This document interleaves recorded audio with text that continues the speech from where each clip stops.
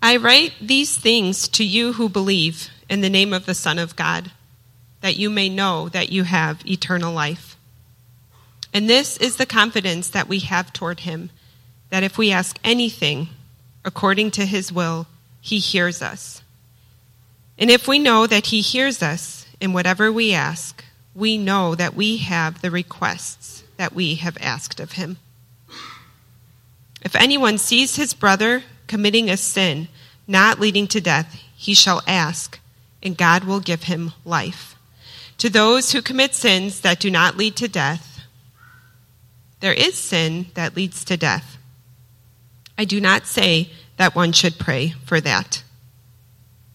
All wrongdoing is sin, but there is sin that does not lead to death. We know that everyone who has been born of God does not keep on sinning, but he who is born of God protects him, and the evil one does not touch him. We know that we are from God, and the whole world lies in the power of the evil one. And we know that the Son of God has come and has given us understanding, so that we may know him who is true, and we are in him who is true, in his Son, Jesus Christ. He is the true God and eternal life. Little children, keep yourselves from idols. This is the word of the Lord.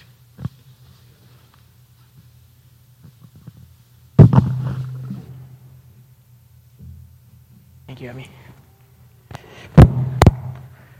Well, good morning, church. Can you hear me okay? Awesome. It's so good to be here with you this morning. My name is Sebastian. I'm the pastoral resident. Can you? Is that better? Hello? Okay. Oh. Man. Let's see.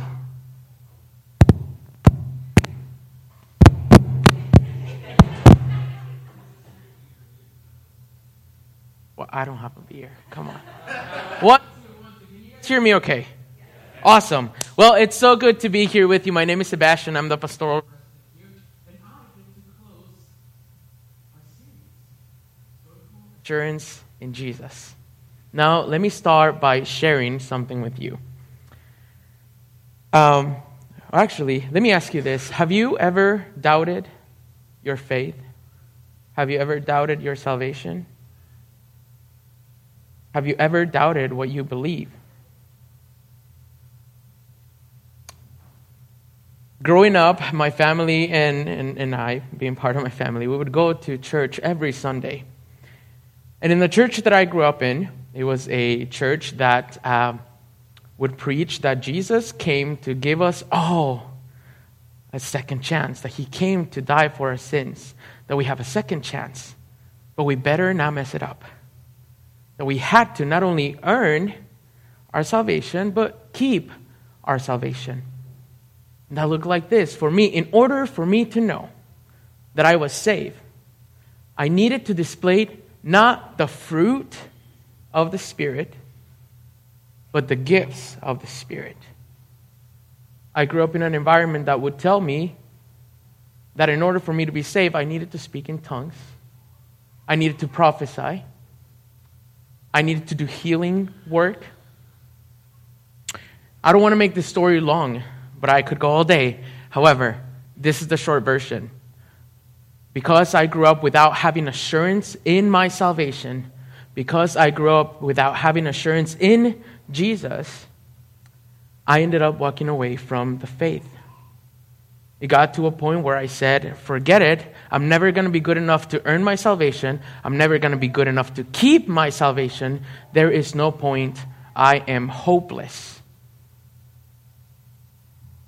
I think a lot of people go through that nowadays with this movement called deconstructionalism. I don't know if you've heard of it. People walk away from the faith. Berna Group did a study here in the U.S. They wanted to know how many people in the U.S. have struggled with their faith, have doubted what they believe. They found out that 52% of adults and teens here in the U.S. have experienced religious doubts in the past few years. They have doubted what they believe. Out of these, 12% are frequent doubters, 16% occasionally doubt, and 24% sometimes doubt. They were also asked, how true is this statement? They would say, I have gone through a prolonged period of time where I doubted my faith. Well, 28% of the people said completely true. 31% said somewhat true. 22% said somewhat not true. And 31% said not true at all. There is no doubt, as last week Brian mentioned this to us, there is no doubt that our culture is inundated with half-true lies. And it's so easy to become destabilized and become overwhelmed with so many things that come at us. It becomes difficult to navigate through the messiness. So, if you can relate, if at some point you have doubted your faith, doubted your salvation, then I'm so glad that you're here this morning, because I think that John has something very special for us. So before we dive into it, let's pray. Pray with me. Heavenly Father, we thank you for this day. We thank you for making this day for us to come and rejoice in your house, in your presence with the saints. Father, as we open up your word, I pray that you would open up our hearts and open up our minds and our eyes to be sensitive and receive the message that you have for us today. We love you and we pray these things in Jesus' name. Amen. Amen. So this morning, I believe that John has this big idea with this text. And I think the big idea of the text is this. Because we believe in the name of the Son, we know we have eternal life. Engage your mind a little bit. Think about this truth. Because we believe in the name of the Son of God, we know that we have eternal life. I think that in this text, we're going to be able to see three main points that I want to share with you. The first one is that John wants us to know that we have eternal life. John tells us that we have confidence in our prayers and in our approach to God. And that we have assurance in Jesus for protection. This is what we're going to get to see in our text this morning. So, let's dive right in. What is John saying about our eternal life? He says this, verse 13, I write these things to you who believe in the name of the Son of God, that you may know that you have eternal life. This verse is the climactic verse of the whole book. Like, this is the thesis, right? I don't know if you remember, like when I was in high school, I came from Mexico to the U.S., and when I went into high school, I didn't even know how to write an essay. So as they would teach me how to write an essay, they would tell me, my teacher would tell me, make sure you emphasize this. This is your thesis. This is your main point. This is how your readers will know what you are going to be talking about. Well, for John, here it is. John's main concern is to let the people of God know that we have eternal life. And when John writes these things, as he says, I write these things, he's not only capturing the previous verses that we covered last week, he's actually talking about everything that we have covered from the beginning of the series till today. We've talked about the incarnation of Jesus in the beginning. We've talked about the message that we received from the beginning, that God is light, in Him there is no darkness. And because we are of and we walk in the light, we practice righteousness, we confess our sins, we love our brothers. This is who we are. We talked about this. Then there is those who were with us, went out from us, because they were not of us. We know this as the world. Those who practice lawlessness, those who hate their brother, those who don't confess their sins because they say there's no sin in me. Right? All of these things, all of this has been written so that we can know. Not so that we may have a guess, not so that we may wonder if we do. It's so that we may know. If you can remember, throughout the series, we talked about these three tests that John has for us. The first one is all about obedience. This is to walk in the light, to follow Jesus as we walk in the light. The second one is a social one. It's about relationship. Is that as we follow Jesus, we must also love our brothers and sisters. And the third one is doctrine. It's about the right teachings. This is about the importance of standing firm in the truth of the gospel. So through the letter of John, he repeats these things over and over. He emphasizes these things over and over. So he says this: if you believe in the name of the Son, check. If you love your brothers and sisters, check. And if you love God's commands, check, then you have assurance. This is exactly for you. Now, what does it mean when John talks about believe in the name? What is this? John is using this phrase to capture the whole message of the gospel here.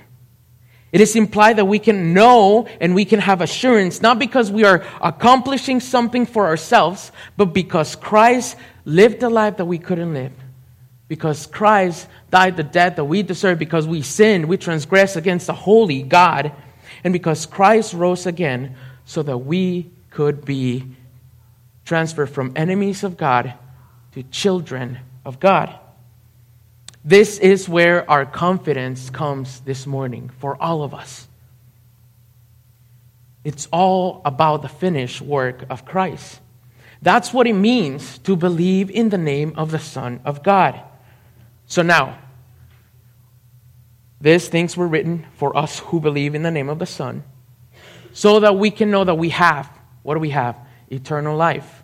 What is that? I'm glad that you asked. Let's talk about it. Eternal life for us is not, it doesn't mean just going, escaping death and judgment. There's so much more to this.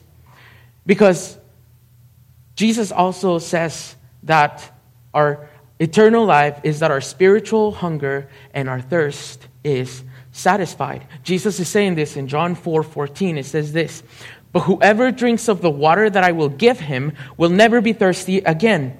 The water that I will give him will become in him a spring of water welling up to eternal life.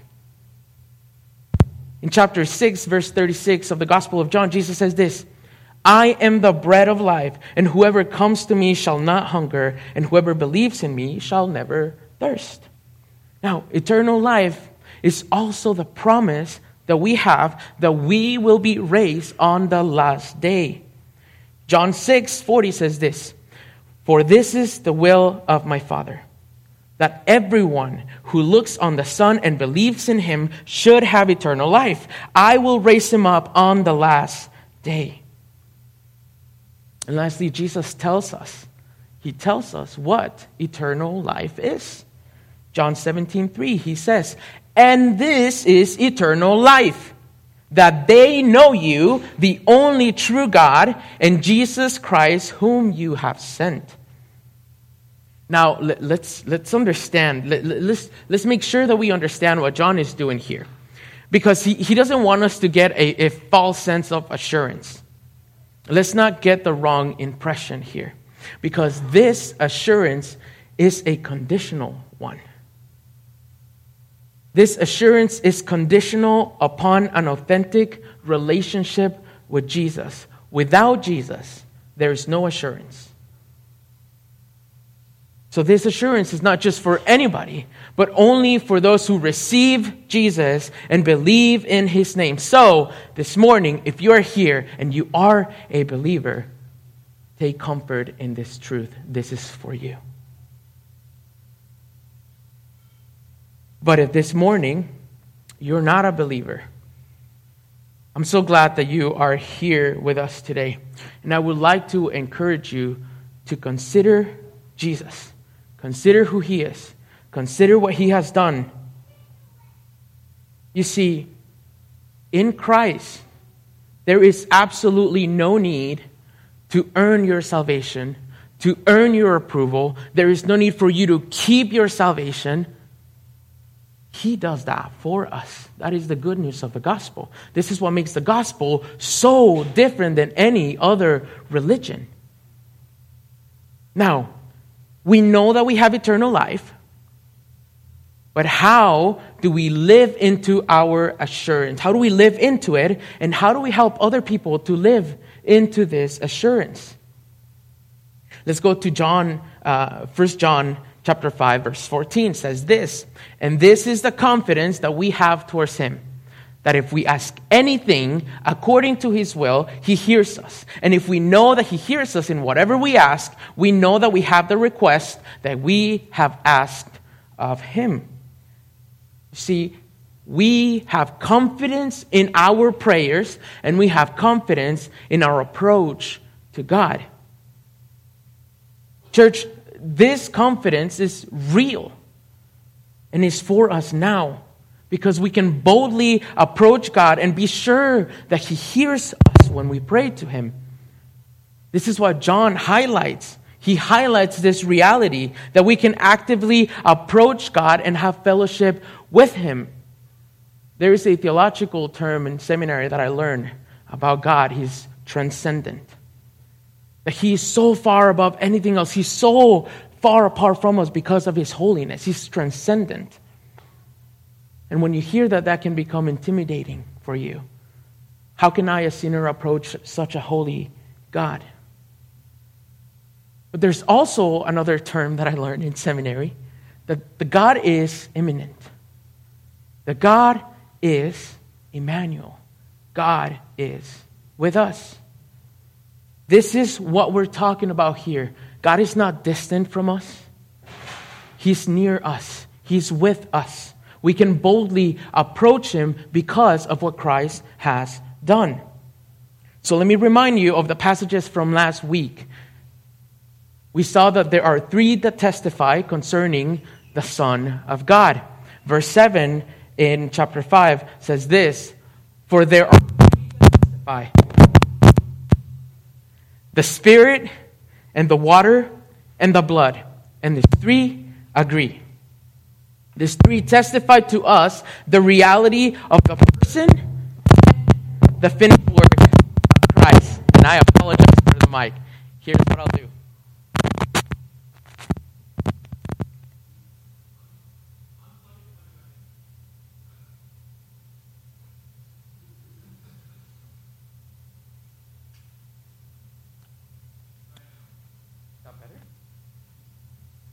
Let's give it a try. Okay. How's that? Is that okay? Sweet. Okay. So, talking about the three that testify, let's get back into it. The three that testify, they testify to the reality of the person and the finished work of Christ. And I think that the author of Hebrew does a good job in sort of unpacking our confidence, our assurance, and what that looks like that we can boldly approach God. If we go to chapter 10 of Hebrews, it says this. We're going to start in verse 14. There are three that testify. Remember this. For by a single offering, he, who's that? Christ, has perfected for all time those who are being sanctified. Who is that? Us, those who believe in the name of the Son. And the Holy Spirit, there's one, also bears witness to us. Let's go to verse 19. Therefore, he says, because all of this is true, therefore, brothers, since we have confidence to enter the holy places, what is that? To have access to the presence of God by, get this, the blood of Jesus, by the new and living way that he opened for us through the curtain, that is, through his flesh. And since we, those who believe, we have a great high priest who is Christ, over the house of God, let us draw near with a true heart, full of assurance of faith, with our hearts sprinkled clean from an evil conscience, and our bodies washed with pure water. There's the three right there. So, let us hold fast to the confession of our faith, of our hope, without wavering. Why? Why can we have assurance?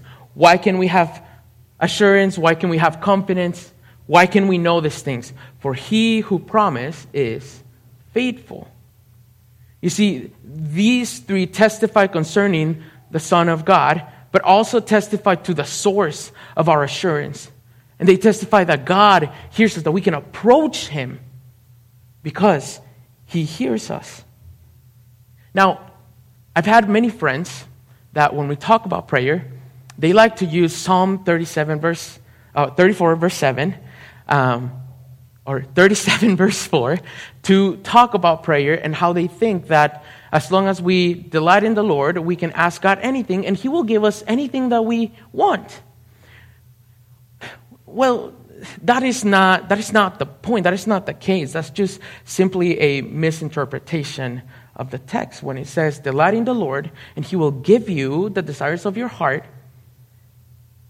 God is not going to give you whatever you want. In this context, it means that when we delight in the Lord, our hearts align to God's will and we begin to desire what the Lord desires for us. This is why John gives us a qualifier in verse 14. This is what he says. When we ask according to His will. There's a quote from John Stott, that in his commentary, he says this about prayer. He says, prayer is not a convenient device for imposing our will upon God or bending His will to ours, but the prescribed way of subordinating our will to His. It is by prayer that we seek God's will, embrace it, and align ourselves with it. Every prayer is a variation on the theme, Thy will be done. This is how we live into our assurance.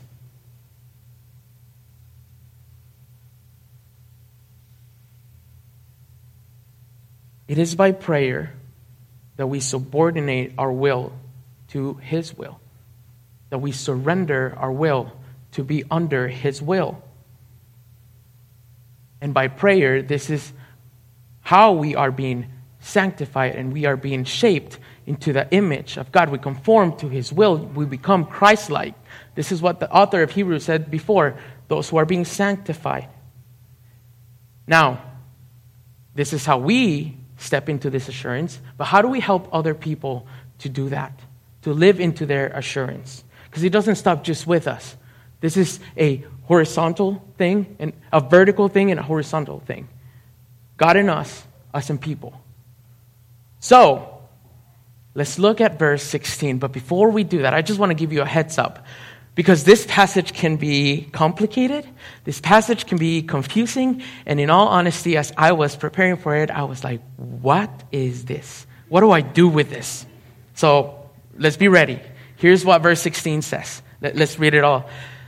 He says this, if anyone sees his brother committing a sin not leading to death, he shall ask, and God will give him life to those who commit sins that do not lead to death. There is sin that leads to death, and I do not say that one should pray for that. All wrongdoing is sin, but there is sin that does not lead to death. What? Right? A sin that leads to death? A sin that doesn't lead to death? I mean, I knew that the penalty for sin is death. And he's saying all wrongdoing is sin. So all sin, penalty is death. What do you mean there's a sin that doesn't lead to death? Like what is he talking about? For the sake of time, I'm not going to dive too deeply into this. If you want to have a conversation about this, we can have a conversation after church. I would love to talk more about this with you. But I think that even though theologians have argued for centuries about the meaning of this passage, what it means, I'm still going to give you sort of like three different views that talk about these things. One view is about referring to a specific sin. When we talk about the sin that leads to death, it's a specific sin. And this is, with this view, I don't want to go too deep into this, but this is what I would say the Catholic Church holds to. This is what is known as the difference, the distinction between the mortal sins and the venial sins, one that leads to death and the other one that doesn't, there is another view that is all about apostasy. And this emphasizes that it's not a specific sin. This is not about backsliding, but this is a sin of total denial of Christ, the renunciation of the faith. We could be talking about here of those who were with us and went out from us because they were not of us. And then the third one, it's all about the blasphemy of the Holy, or the blasphemy against the Holy Spirit. And this is when a person opposes and rejects the truth. 1 John chapter 5 verse 6 tells us that the Spirit is the truth, so is the rejection of the work of the Spirit. I know that this is a lot. And if we die, we could probably have just 3 different sermons on each topic. But even though this is confusing, I think that John is still telling us something that is really clear here that we cannot miss. Because he's doing this. When we read this, we can see, number 1, the sin is a big deal. Sin is a big deal. John wants us to be aware of this so that we don't fall into what is known as this cheap grace theology. Have you heard of it before? It's those who say, well, if Christ is the one who has given me salvation and he's securing salvation for me, then I can't lose it, so I can do whatever I want. I can commit sins and it'll be okay. God is going to forgive me anyways. That is not the truth. You see, John makes it very clear that believers do not live in this way. They don't think in this way. This is why he makes the point. Those who are born of God, what do? They practice righteousness. They walk in the light. And when we do sin, we confess them and find assurance of pardon because he is faithful to forgive us when we confess our sins. So we don't buy into the cheap grace theology. This is not for us. There's another thing that John also highlights here. He talks about how powerful our prayer is. John highlights the fact that prayer is powerful because God hears us, because God answers our prayers when we ask according to his will. And this is why John tells us, pray for your brother. When you see your brother committing a sin, pray for your brother. There is power in our prayer. What does this mean? This doesn't mean that, okay, I saw my brother sin, I'm going to go talk behind his back and I'm going to go tell all these people. No, the first thing that we do is pray. Although this whole section of the text can be confusing, we cannot miss the main point of this specific text. So before maybe you wonder, well, the sin that leads to death, the sin that doesn't, have I committed the sin? Am I guilty of it? Am I aware of it? And you start to wonder all of these things. Know this is the main point. That God listens to our personal needs and he listens when we pray for others. This highlights God's care and makes us aware of God's preservation and protection from the evil one. If we continue to read in verse 18, this is what we see. So not only do we know that we have eternal life and that we can boldly approach God and know that he hears our prayers, but we also have confidence in Jesus for protection. We know that everyone who has been born of God does not keep on sinning, but he who was born of God protects him, and the evil one does not touch him. We know that we are from God, and the whole world lies in the power of the evil one. And we know that the Son of God has come and has given us understanding, so that we may know him who is true, and we are in him who is true. In his Son, Jesus Christ. He is the true God and eternal life. Let me ask you this. Did you notice how John continues to emphasize and highlights the things that we know? And when we say we know, this is with certainty. The things that we know, he says, we know that the truth speaks against this cheap grace theology. Those who are of God do not keep on sinning. We know that those who are born of God are protected. We know that those who are from God We know that we are from God. We know that the Son of God has come. We know him, and thus we know the truth. We know we are in him. One of my favorite passages, I would say maybe top 5, and that's a big claim, is John 10, verse 27 and 28. When I think about protection, when I think about my assurance, I like to think of this verse. Because Jesus says this, "My sheep hear my voice, and I know them, and they follow me. I know them, and they follow me. I give them eternal life, and they will never perish, and no one will snatch them out of my hand." This is not something that depends on you. This is something that he does for us. So because we believe in the name of the Son of God, we know that we are in him. We are secure in him because nothing can snatch us out of his hand. So be confident and find comfort in that truth. When you're doubting your faith, when you're doubting your salvation, don't look within, but look to the cross. Look what Christ accomplished, what he did, how he lived. His resurrection, look at the empty tomb. So as we find this comfort, there's a challenge for us. If this morning you feel like you are caught in this habitual sin, in a sin that is out of character, that you know that God doesn't want you to keep doing, maybe this morning God might be confronting you with this reality so that you might be reminded of the truth. Maybe your heart has drifted from Jesus this morning. And receive this. This is an invitation for you to return to your authentic self, to walk with your Savior.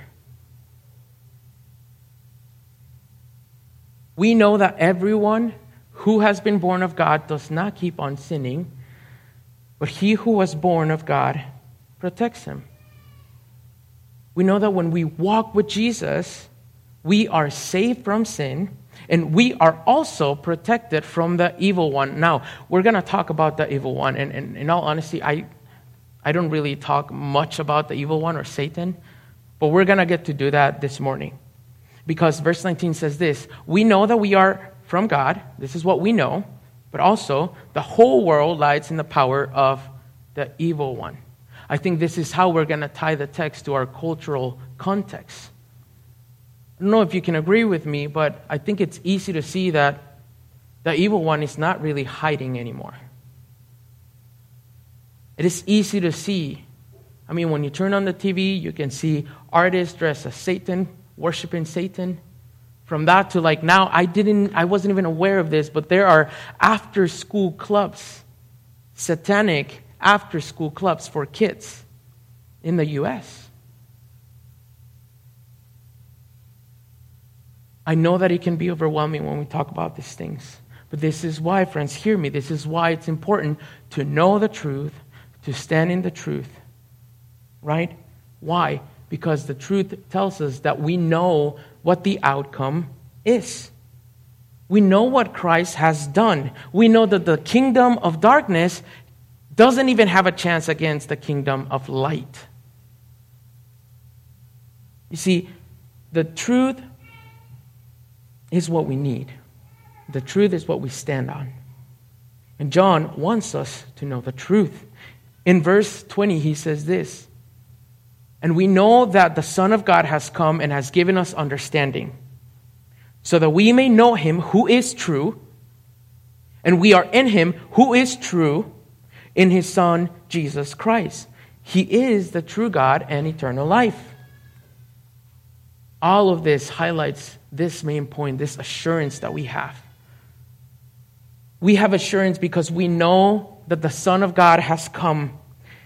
And he has come to bring us from death to life, to bring us from being enemies of God to being children of God, to take us out from darkness and place us into light. How did he do that? We know that he went to the cross. There he dealt with our past and our present and future sin, and he did that fully and finally and forever. His sacrifice is sufficient for you. There is therefore now no condemnation for those who are in Christ Jesus.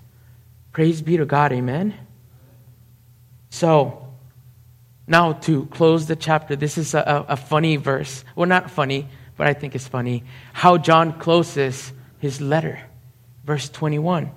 You see, John is highlighting the beauty and the supremacy of Jesus. He's like, he is the truth. He has come. We are in him. Here, see him. Look at him. Behold him. This is what he's doing. And then he goes, little children, keep yourselves from idols. You see, he's calling us to not abandon the truth for lies. This is a call for us to not lose sight of Jesus, for us to set our eyes upon Jesus.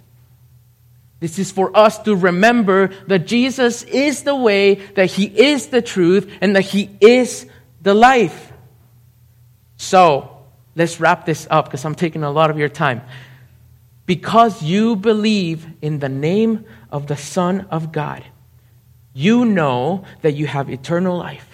You know that you can boldly approach God and know that he hears and answers your prayers.